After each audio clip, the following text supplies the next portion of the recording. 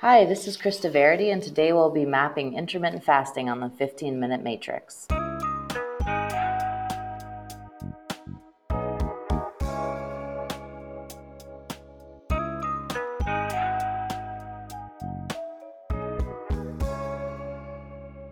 Welcome to the 15-Minute Matrix. I'm Andrea Nakayama, functional medicine nutritionist and your host. This is the podcast that brings you bite-sized insights and lessons on how to use the most important tool in functional medicine and functional nutrition. Today on the 15-Minute Matrix, I'll be talking with Krista Verity. Krista Verity, PhD, is an associate professor of nutrition at the University of Illinois, Chicago. Her research focuses on the efficacy of intermittent fasting for weight loss, weight maintenance, and metabolic disease risk reduction in obese adults. Her work is funded by the NIH, American Heart Association, International Life Sciences Institute, and the University of Illinois. She has published over 60 publications on this topic and is also the author of a book for the general public entitled The Every Other Day Diet.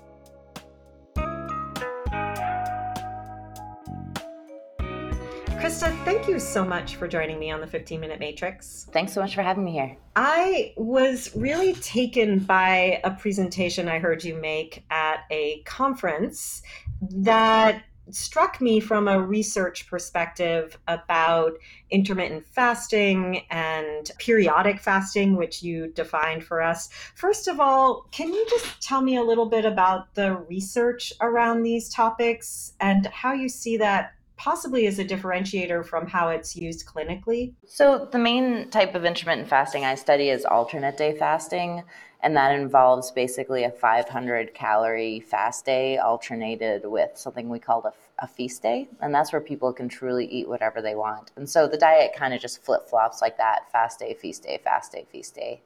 And I've run about 12 studies in that area. And we found that it definitely works quite well for weight loss. That's our main outcome, actually. So people tend to lose, and the average, I guess the range would probably be anywhere from 20 to 50 pounds in about 6 months or so.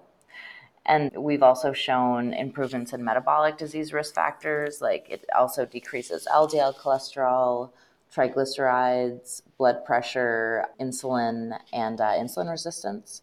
Those are some of the main things that we've seen like coming out of our lab. There's been actually not that many studies until recently. For some reason, intermittent fasting, was kind of like completely ignored up until probably like 5 years ago, honestly. And now there's this like storm of studies coming out. I'm asked to like review studies all the time. Most of them are in the same area and they're kind of supporting those changes in metabolic disease risk. There are some studies coming out. It's not really my area, but they're trying to examine cancer risk and more of the mechanisms with that. So those are some of the newer studies coming out, but we're still waiting on the results for that. Interesting. So let's talk a bit about some of those differentiators that I heard you speak into. You talked about intermittent fasting and you talked about the difference with periodic fasting. If I'm getting that right, you can correct me if I'm wrong, but you just spoke into one of the areas, which was the alternate day fasting, the fasting feasting model. But what about other forms of intermittent fasting? So intermittent fasting, it's a little confusing, but it's an umbrella term for 3 different types of fasting. The first one is the one that I already talked about, alternate day fasting. So again, that's 500 calories one day and then feasting the other day, and that kind of flip-flops. And then the second type is 5-2 diet, which is actually really popular in the UK, but not so popular here. And that's basically just 2 fast days a week. So the 2 stands for 2 500-calorie fast days per week, and you can put those fast days wherever you want.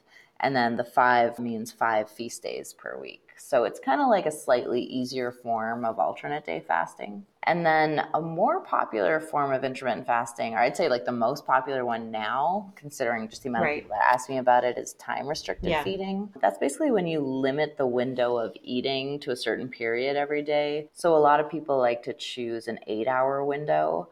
So really that's like, just to put it in more basic terms, that's when you basically just eat between, let's say, 10 a.m. to 6 p.m. every day. And you don't have to count calories. You don't have to like count carbs or anything like that. You really just consume all of your food within that window. And then the other 16 hours of the day, so that would be past 6 p.m. up until 10 a.m. the next morning, you just consume water, or you can also do like calorie-free beverages like black coffee or black tea. Those are the three different types. So, one of the specifics that I've heard you speak into, at least for two of them, the alternate day fasting and the periodic fasting, is the amount of calories that you have on your fasting versus your feasting day. So, it actually isn't water fasting, it is a low calorie day, which is, as I understand it, about 500 calories, or maybe with the periodic, even a little bit more during the fast days. Can you talk into that? So yeah, we discussed intermittent fasting. So there's those three types, alternate day fasting, Right. 5-2, and time restricted feeding. And then periodic fasting is kind of its own thing. Oh,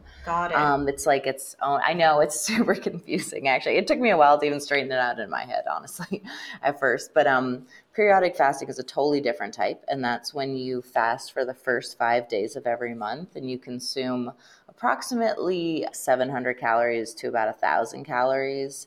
And with that diet, it's a low protein diet, so it's around 10% or so. And that diet's been studied really heavily, or I think it was actually created by Dr. Walter Longo at the University of Southern California. And yeah, he does a lot of kind of like cancer and mechanistic research with that diet. But yeah, so 5 fast days at the beginning of every month. And then the other 25 days of the month are basically just do whatever you want, feast days. Right. So this is where clinicians may bristle a little bit, at least the clinicians that are fans of this podcast with the do whatever you want. But I just want to get us into the concepts here. And to reiterate, just because I confused it, there's the intermittent fasting versus the periodic fasting. And the intermittent fasting includes the alternate day fasting, the time restricted fasting, and the 5-2, yeah. The 5-2. Okay, that's right. Great. Thank you for clarifying that.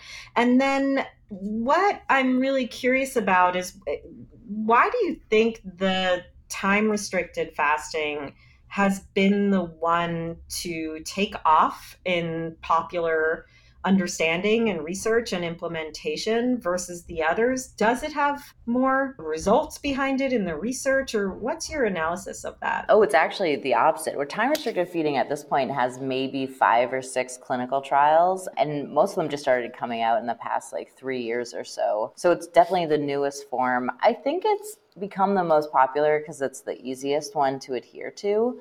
We've run a couple studies of time restricted feeding, and we found that weight loss is actually slower. So people lose about half the amount of weight they would with time restricted feeding compared to alternate day fasting. But people like time restricted feeding a lot more.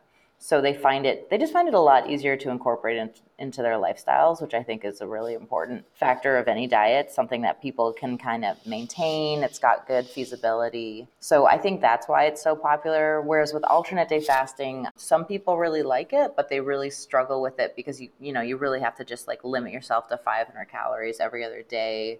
And it's hard to socialize with alternate day fasting because then, what happens if your fast day falls on like a birthday party or something like that. So, Right. In time restricted feeding, there's a bit more flexibility where you can like move the window around to accommodate certain things. But yeah, so I think that's why it's kind of grown in popularity so much. There were two things that you spoke about when I heard you at the conference, which I'd like to look at a little bit more in terms of outcomes and understand if they're related to any of these types of fasting or if they're related to one of them. And the first of those was the weight loss that occurred just with some of the slice out of the time. So weight loss, let's say with the time restricted fasting, you mentioned that even cutting out 4 hours of feeding time aids weight loss alone. And the hypothesis there is it's a caloric implication. Can we talk a little bit more about weight loss across the different types of fasting and what you found in the studies? Alternate day fasting in general, just to kind of summarize it before I really jump into everything, it seems to produce probably like twice the amount of weight loss. So people will lose, let's say 2 pounds per week with that diet, whereas time restricted feeding, it's probably more like 1 pound per week. But then again, it's like time restricted feeding is slower weight loss, but people find it easier to stick to. Whereas alternate day fasting is probably faster weight loss, but people really struggle to stick to it for a long time. So those are, definitely two things to consider when prescribing this type of diet. So alternate day fasting, it really depends. Like bigger people will lose weight much faster. We've seen people lose, 3 to 4 pounds per week if, people have like a BMI over 40 with alternate day fasting. Time restricted feeding, what you're talking about with the calorie deficit. So what we've noticed in our trials, and other people have noticed this too, it's probably the most fascinating thing with time restricted feeding. Remember, it's just a window of time. So you pick like a 6-hour or 8-hour window every day, but you don't need to count calories. So all you have to do is look at the clock. And what we found, and some other people, is that there's this like unintentional calorie restriction that's produced. So people tend to lower their calorie intake by about 300, 350 calories per day by just limiting their eating window to 8 hours, which is amazing because, people get really sick of like writing stuff down in food records or recording stuff in apps and that type of thing. So, all you really do is you just have to watch the clock and you kind of get this natural calorie restriction, which then produces weight loss. Amazing. What about insulin production? What have you found in the research related to fasting and insulin production? Yeah, so what we've seen just in general, the main thing that seems to be affected by fasting is insulin. So fasting insulin levels tend to decrease by about 20% individuals with obesity. It goes down a little bit more. We've also tested this in insulin resistant subjects, and it actually goes down by about closer to 40%. So our next step, we really want to see what happens type 2 diabetics to see if basically it helps control glucose and insulin and whether or not people can stop taking medications or if it decreases medication use with that. But yeah, definitely. And we've also seen insulin resistance go down as well after, it takes about 4 weeks or so for these changes to occur. After 4 weeks, we see really nice decreases in both insulin and insulin resistance in the more like pre-diabetic or just healthy population. So I want to take some of what you're talking about in the research into sort of the clinical realm. When you're working with the subjects to do the research that you're doing or to explore the research that's been done, are there people for whom fasting is not appropriate that's been discovered in the research? Yes. So I would definitely not recommend it for pregnant women or women that are lactating, like breastfeeding. It's definitely not good for people with binge eating disorders. Those people tend to overeat on the feast day.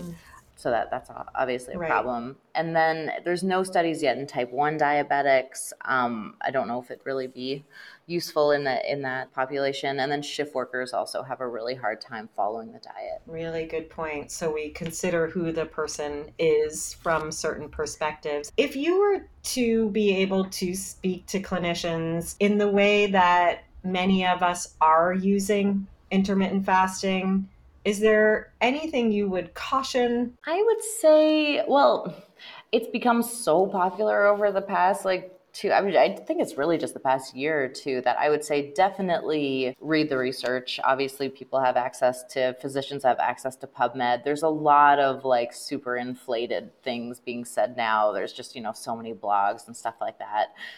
So I would definitely, go back to the research, read the systematic reviews to see what's actually been shown. Because there's a lot of things out there saying that it like cures cancer or that it extends lifespan and that type of thing. It's got all these anti-aging effects, but none of that stuff has actually been shown. One of the major things that kind of bother me right now is that people believe that the mechanism of fasting and like the reason that it has all these benefits is from autophagy. So autophagy generally it just means self-eating. And it's basically when the body kind of looks inward on itself, and it's during periods of fasting, so periods when there's no nutrients coming in. And then the body kind of has this time to like heal itself by basically like literally consuming cell components and cells that are just basically malfunctioning. And this has been shown in yeast, but it's never been shown in humans. I don't think it's even been shown in like rodent models at this point. So at this point, we really don't know what the mechanisms are. And there's a lot of like inflated there's basically anything around like longevity and anti-aging. None of that stuff has actually been proven. Right, which doesn't mean we can't make a correlative leap, right? But it's not proven yet. So I think that's important to note what you're saying, which is why I was so excited to hear you speaking, because it's this understanding of how we use research in our clinical interventions. And some of it's some of it's okay clinically to try something correlative, but without the promise that it does that. My final question for you, Krista, and I so appreciate everything you're bringing forward. Side effects, any that you've seen with intermittent fasting, things that aren't wanted, the things that come up for me as a clinician, just to feed into this, is that so many people are trying it and they're inducing a level of stress that impacts other hormonal function. It impacts their sleep. It impacts their stress and resilience. Of course, that's not in the research. It's just something I'm seeing. In the research, is there anything that's a side effect? Yeah, with alternate day fasting and time restricted feeding, I do have to say the first 10 days are pretty difficult for most people. We see the most dropouts in that time. But if people can kind of make it through the first 10 days, then they tend to stick to the diet pretty well after that. The main thing we see is actually headaches, and that comes from people not drinking enough water, like basically on the fasting days. But once they up their water intake, the headaches tend to go away. Other things, people definitely, there's a little irritability in those first 10 days. The whole like hangry effect definitely happens, but people kind of habituate to the diet and that goes away as well. We have seen, there has been some cases of mild constipation, which also tends to go away with a bit more water and fiber intake. Beautiful. Thank you so much, Krista. I really appreciate you bringing forward the research, kind of setting the record straight on something that's gone a little bit haywire in a fad. I'm not saying it's good or bad. I just think we have to be aware of research versus clinical intervention and where we conflate the two. So I really appreciate your perspective. Thank you so much for having me. The 15-Minute Matrix is brought to you by me, Andrea Nakayama, and the Functional Nutrition Alliance. The 15-Minute Matrix team includes music by my son, Gilbert Nakayama, and production support from Renee Hunt, Natalie Merrill, and Christine Shook, along with sound production by Rowan Bradley. You can visit us and hear more episodes at 15minutematrix.com. And if you'd like to be notified each time there's a new podcast episode, go over to 15minutematrix.com/notify, and we'll drop into your inbox with a super short reminder that a new episode is ready for you. You also have an open invitation to email us. We want to know who you'd like to hear on the podcast and what you'd like to see mapped on the 15-Minute Matrix. You can email us at ask@15minutematrix.com.